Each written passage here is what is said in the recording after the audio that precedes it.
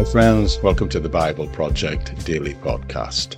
Our journey together through the whole Bible chapter by chapter, verse by verse. Today we're in our season working through the Gospel of Luke, and today we're going to be covering the verses from Luke 9 verses 37 to 50. So greetings friends, and in this episode we're going to delve into this intriguing three-part passage where we will explore together the profound lessons that Jesus imparts about faith, humility and love here, and try and ask the question, why are we often so slow to learn? So thanks for being with me, and we'll launch off straight away. Bye for now.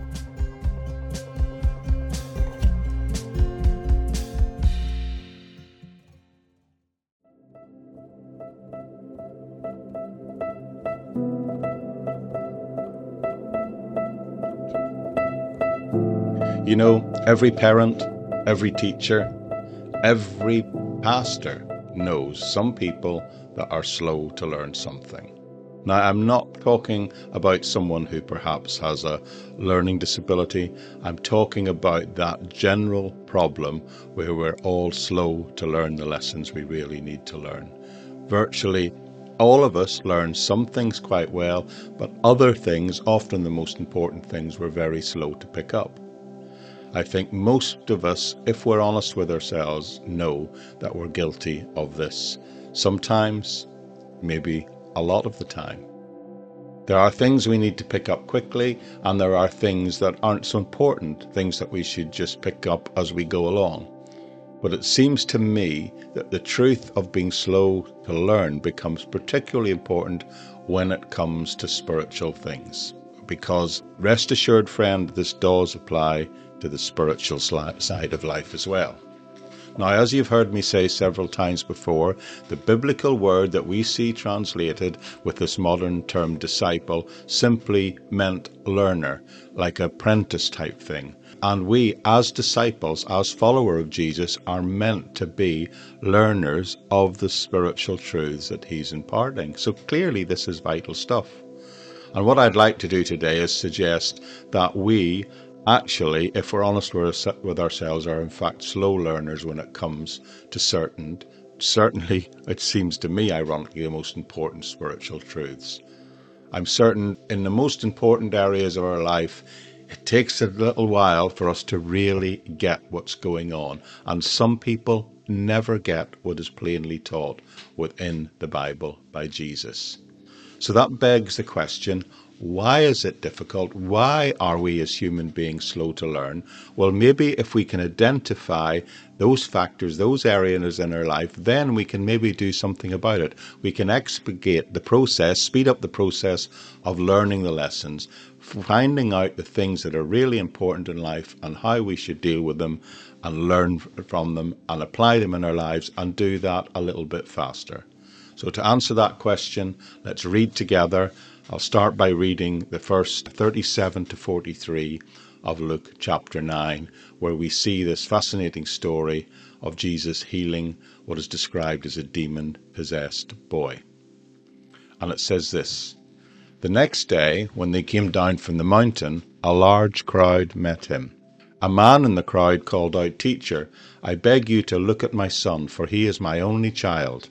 A spirit seizes him and he suddenly screams. It throws him into convulsions so he foams at the mouth. It scarcely ever leaves him and is destroying him. I begged your disciples to drive it out, but they could not.' 'You unbelieving and perverse generation,' Jesus replied, 'how long shall I stay with you and put up with you? Bring your son here.' Even while the boy was coming, the demon threw him to the ground in a convulsion. But Jesus rebuked the impure spirit, healed the boy, and gave him back to his father. And they were all amazed at the greatness of God." It's a fascinating passage of scripture, isn't it? For no other reason than it deals with the issue of what's called demonic possession, a controversial topic by anyone's imagination at the best of times. However, it begins in a very straightforward manner.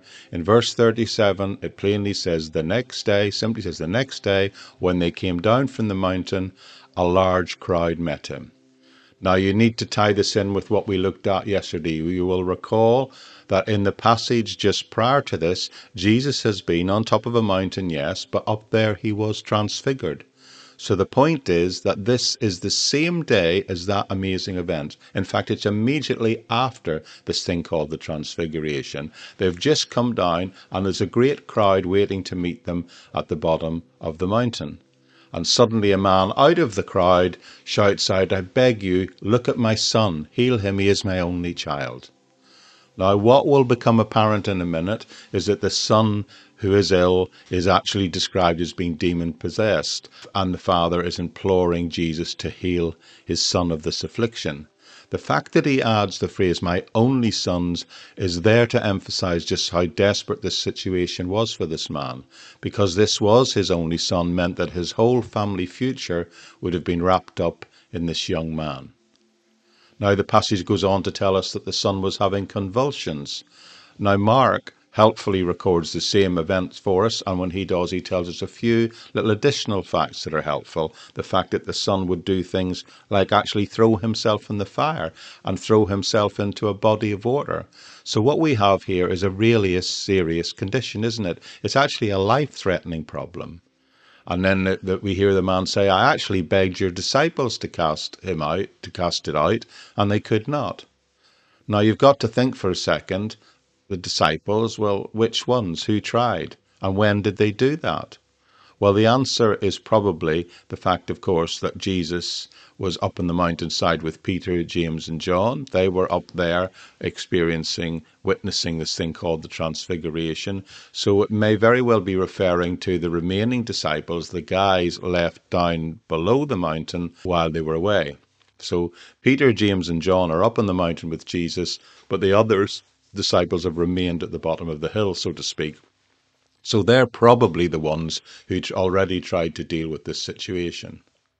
Now, that's interesting when you pull the whole passage together and see the drift of what's going on here. At any rate, what's very clear is the remaining disciples, whoever they were, had not been able to deal and solve this problem. And then we see Jesus' response in verse 31. And it's unusual because it seems a wider response than just to the question that he's been asked. He says this, "You unbelieving and perverse generation, how long shall I put up with you?" Then saying, "Bring your son here." Now, this verse, when you see it and read it for the first time, it kind of hits you a bit. It strikes you as being a little bit out of place. I mean, just the verse just before said the disciples had tried and couldn't heal him. And then Jesus seems to just criticize this whole generation, everyone who's there. So what's going on, and who are the faithless generation that he's talking about? Well, as you can imagine, as I've studied this, there are several interpretations of this. But I think the answer to this question is found when we read the parallel accounts. We've referred to Mark, but if we look at Matthew's account, again, there's a little more detail given. It says when Jesus answered, he said this, "O faithless and perverse generation, how long shall I be with you? How long shall I bear with you? Bring him here to me." And Jesus rebuked the demon, and it came out of him, and the child was cured from that very hour. Then the disciples came to Jesus privately and said, "Why could we not cast it out?" So Jesus said to them, "Because of your unbelief." So this text from Matthew gives us the added information that although the disciples may be included in this, what's described as a faithless generation, note, he doesn't say "you faithless disciples." He says, in a wider context, "you faithless generation." So let me make the suggestion that clearly the primary people who were faithless in this message, yes, it may have included the disciples, but it's not just the disciples who couldn't cast out this demon. He's saying that the whole generation of Israel, perhaps even maybe meaning, and I think it's reasonable to say, the whole population of the world worldwide was faithless at that point. And I think the fairest way you can say it is Jesus is at most identifying and saying that the disciples, in their failure to do this, were part of that problem. In other words, he was identifying the fact that the world was fallen and that the disciples were being conformed to the world's standards. They had soaked up the spirit of the age. They were thinking like the people around them rather than focusing on their relationship to the Lord. And that's a warning to us all, isn't it, friends? They didn't trust the Lord to give them the power to deal with this situation as it was presented to them. At any rate, there's simply no question that if you consider Matthew, Mark, and Luke's account together, Jesus is identifying that the disciples did not have enough faith to bind up, to deal with the situation. And it's bound up with the fact that they were identifying and were part of this entire faithless generation, as he describes it. And he says, just how long am I going to have to put up with this? There's an element of exasperation here, isn't it? He's sort of saying, if I can put it in the vernacular way where I grew up, oh, come on, guys, you numpties, you knuckleheads, you're such slow learners. I've been with you this whole time. How long have I got to keep doing these things? How long is it before you're really going to recognize who I am and trust in what I can do? And then he says, in my mind is a sense of exasperation mixed with compassion. So come on. Bring the son here. So the man brings the son.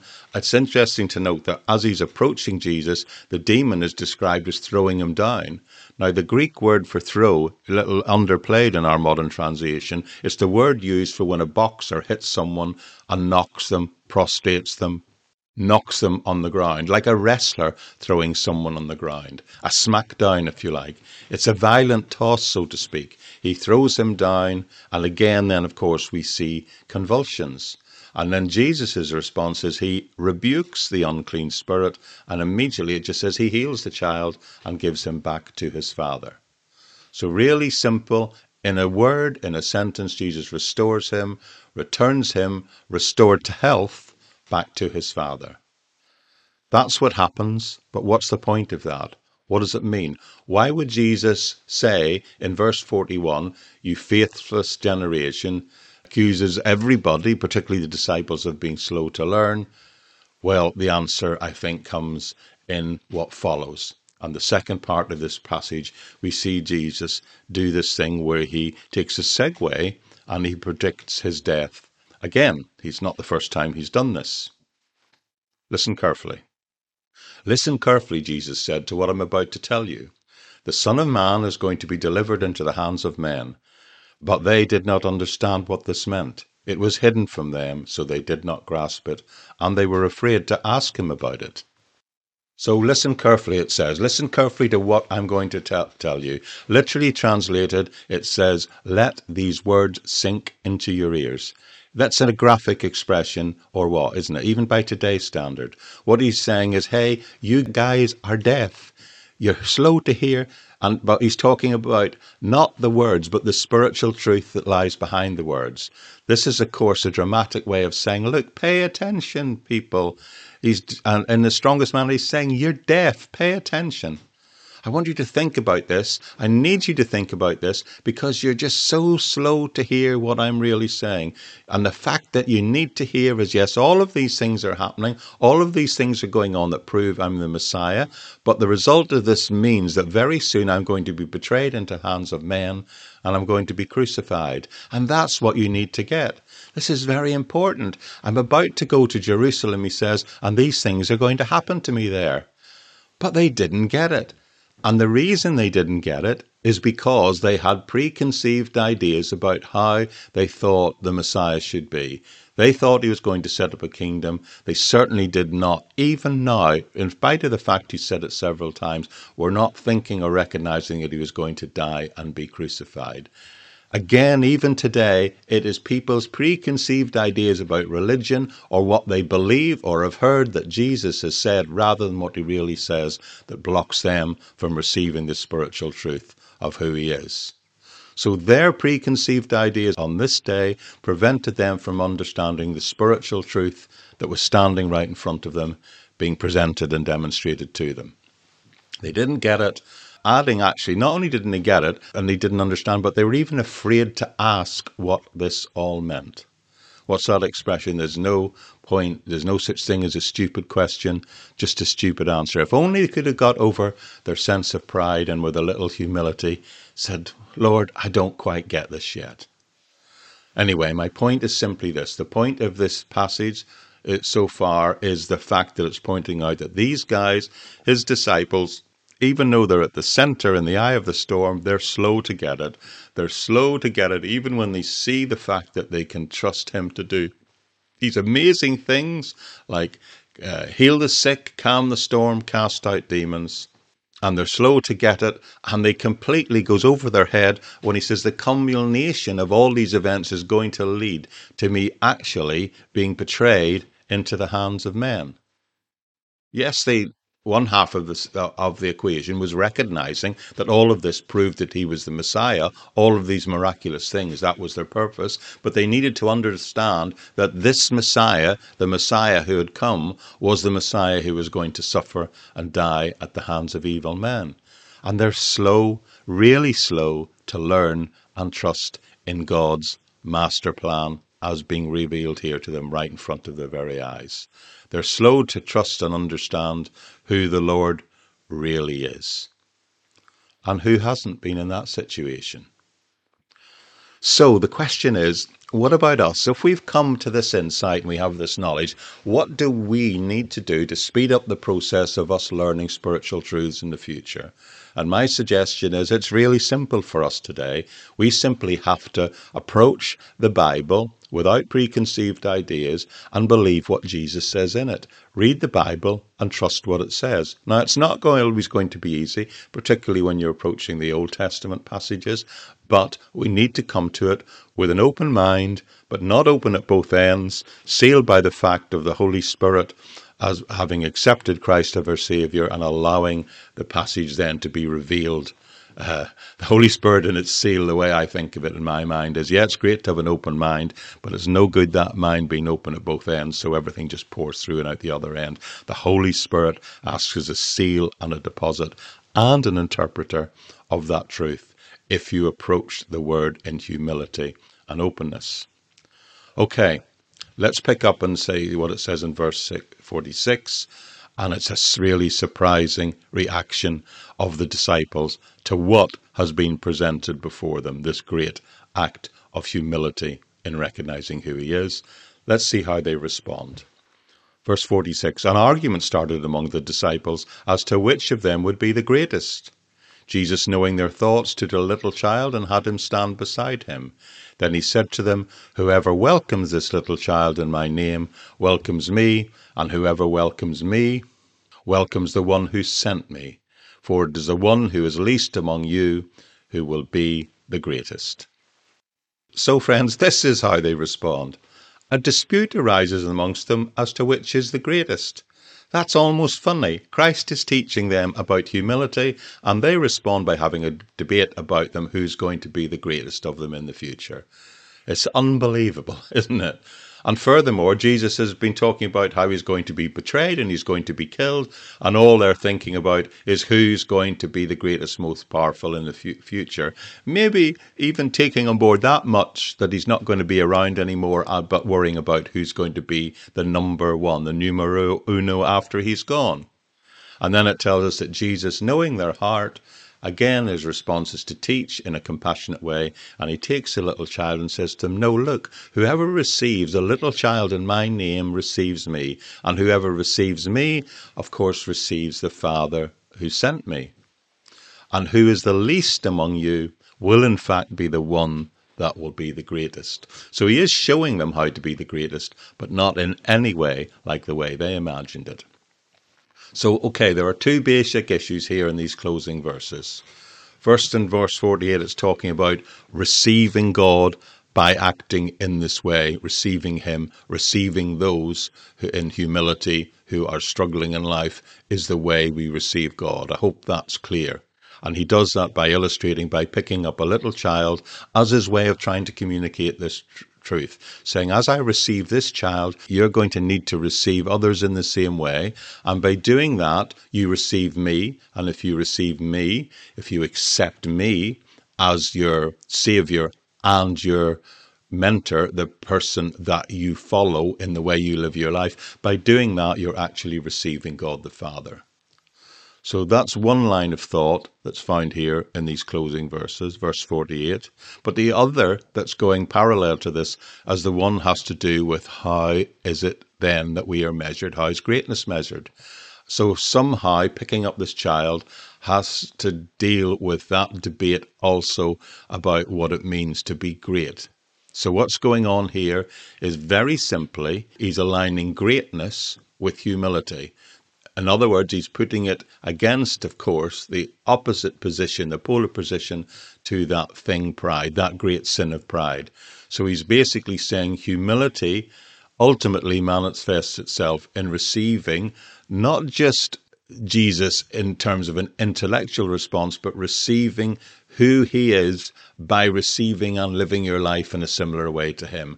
And by you receiving others in the same spirit, accepting other people who are outside the kingdom of this time in order to draw them in under our care.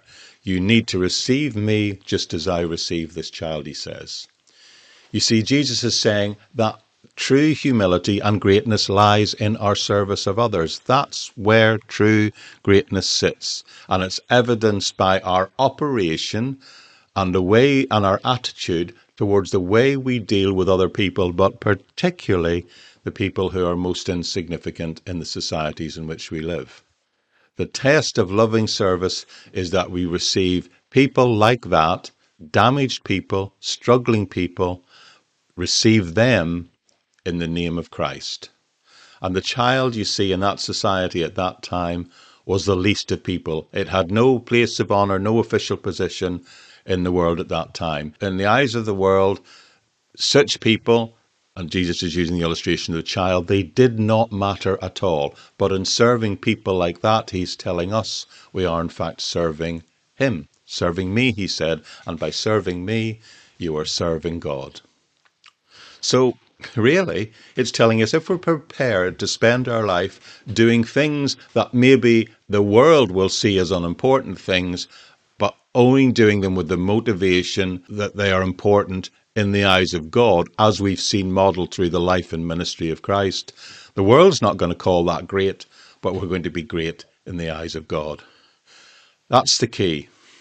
The use of children in that society of that time and the words he used is saying the important thing is to focus on those things that the world feels are unimportant, the people that the world feels unimportant, maybe even those who are helpless. Receiving is the emphasis here. It's a spirit of living the Christian life with that sense of, well, good old-fashioned humility, recognizing that in all these people we see, in all this suffering we see, in all these tragic circumstances, we can see and say, there, but for the grace of God go I. I'm here to tell you that there's more pride in every one of us than we probably recognize. And pride is obviously the main problem in life. The sin of pride is the core of humanity's downfall. And what we need in response to that, well, it makes total sense, doesn't it, is simply a little humility. In other words, instead of thinking as yourself great in any way or the potential for greatness in any way, like these disciples were doing, we should be thinking ourselves very simply as servants of God. Instead of thinking how good or great we are at stuff, we should simply think of ourselves as humble servants. One of the finest statements of humility I have read very recently came from Rick Warren. I'm sure many of you have heard of him, and he said this, and I quote, "Humility is not thinking less of yourself, it's thinking of yourself less." What they needed to do, the disciples on that day, was think a little bit less of themselves, didn't they? They thought to be thinking more about receiving other people. And the question is, okay, that's what they were doing. This is what Jesus, the insight he gives them.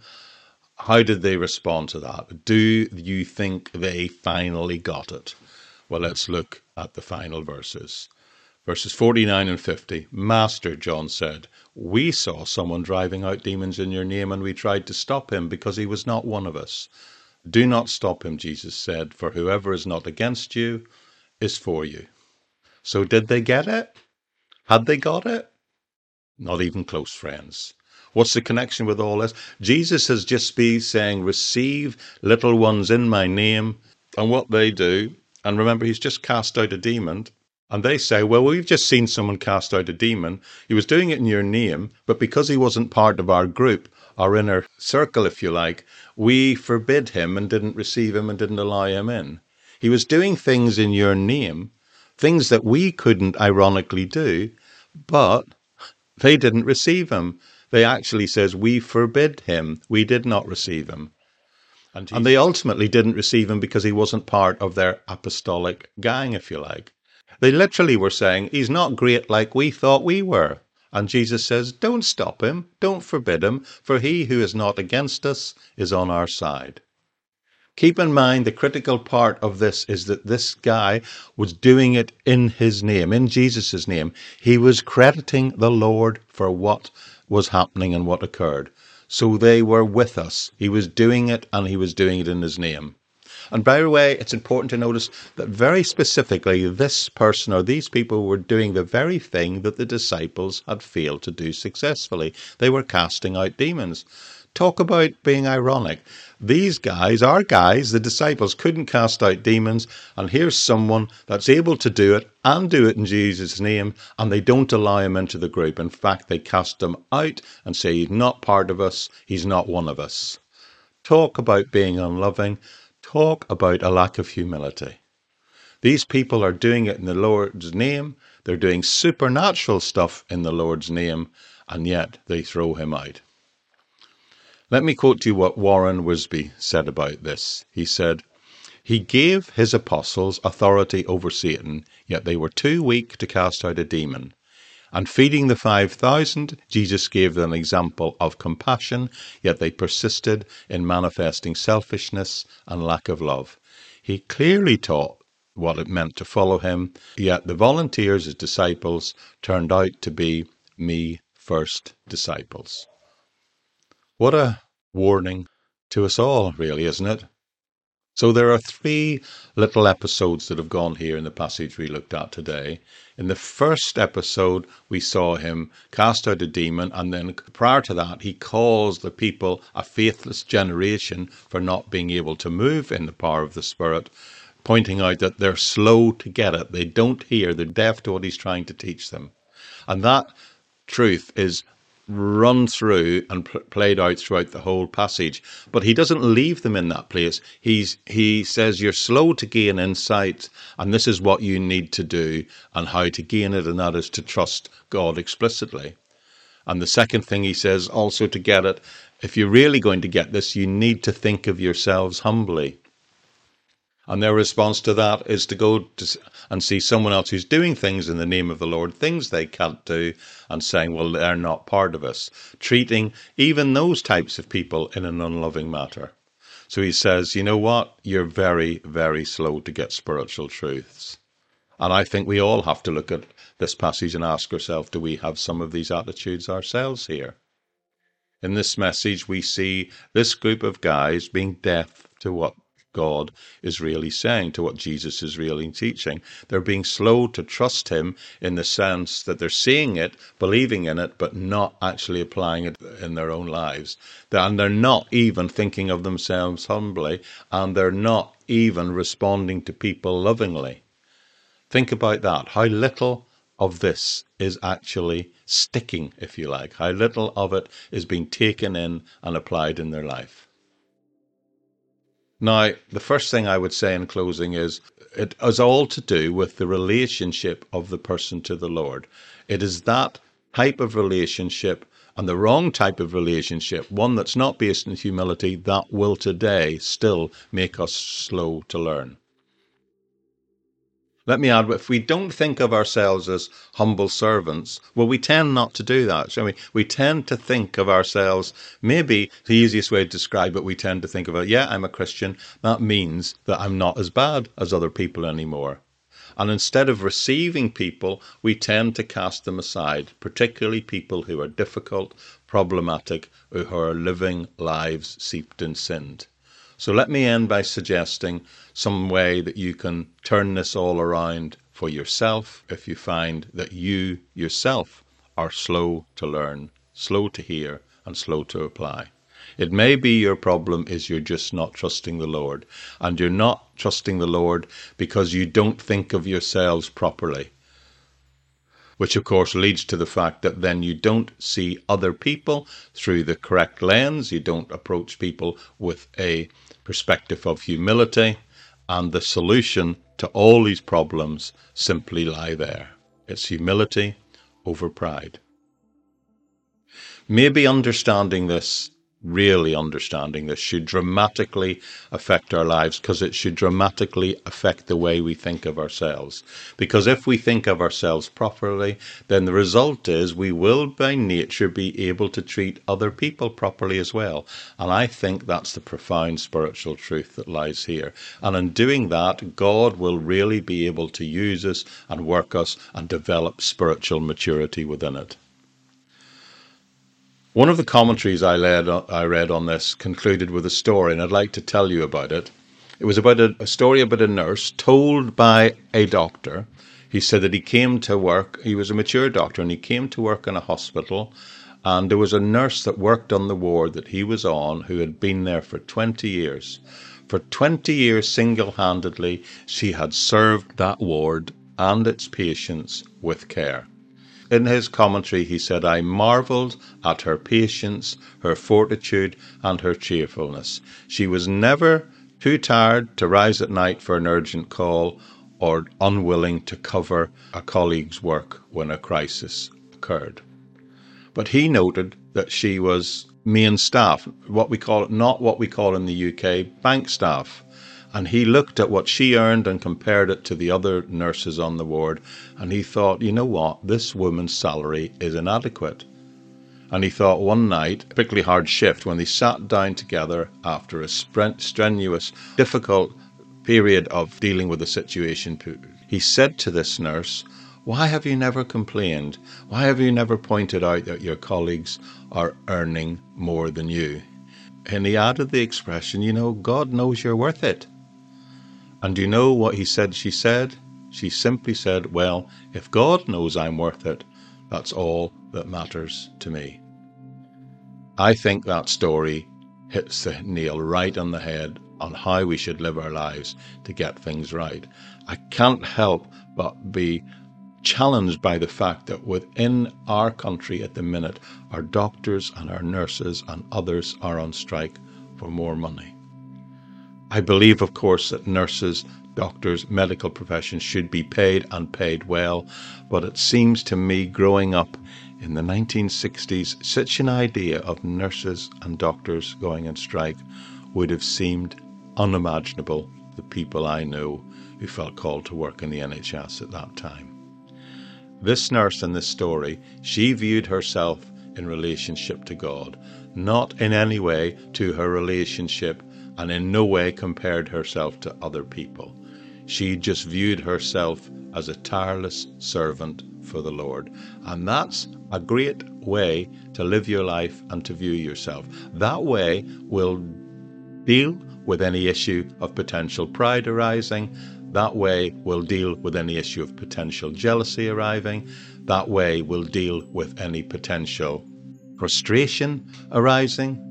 It deals with the reality of the human condition that we are, in fact, slow to learn. But you know what? This passage tells me God understands that, and he wants to help us, and he wants to help us speed up that process, and we're doing that together. We're doing it together today as we spend time with his word. So thank you for being with me today.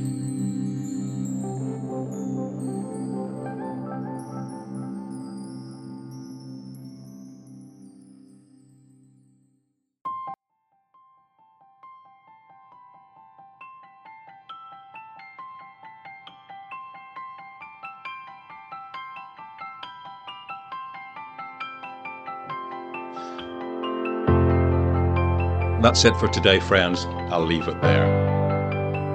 Reminder that you can subscribe to this podcast wherever you're getting it, and that way you'll get it. Every single episode will appear in wherever your podcast provider is. There's free resources available. If you're not seeing them on where you get your podcast at the minute, then you can follow a link to the Bible Project at buzzsprout.com where it's hosted, and you'll find links to places where you can access those resources. So, as we reflect on these timeless teachings, my prayer, my desire is that we all through doing what we're doing, are able to overcome our slowness to learn, our spiritual sluggishness, and we can trust in God. God who embodies humility and love, and who Jesus exemplified in his life. Remember, in God's eyes, our true greatness lies not in anything that the world views as important, but in simply serving others with love and humility, and recognizing just who exactly we are before a holy God. So thank you for joining me today in our explanation of Luke chapter 9, verses 37 to 50. And stay tuned for more, I trust, enriching episodes. And until next time, may your heart be open and transformed by the power of God's word and the profound truths found therein. Bye-bye for now.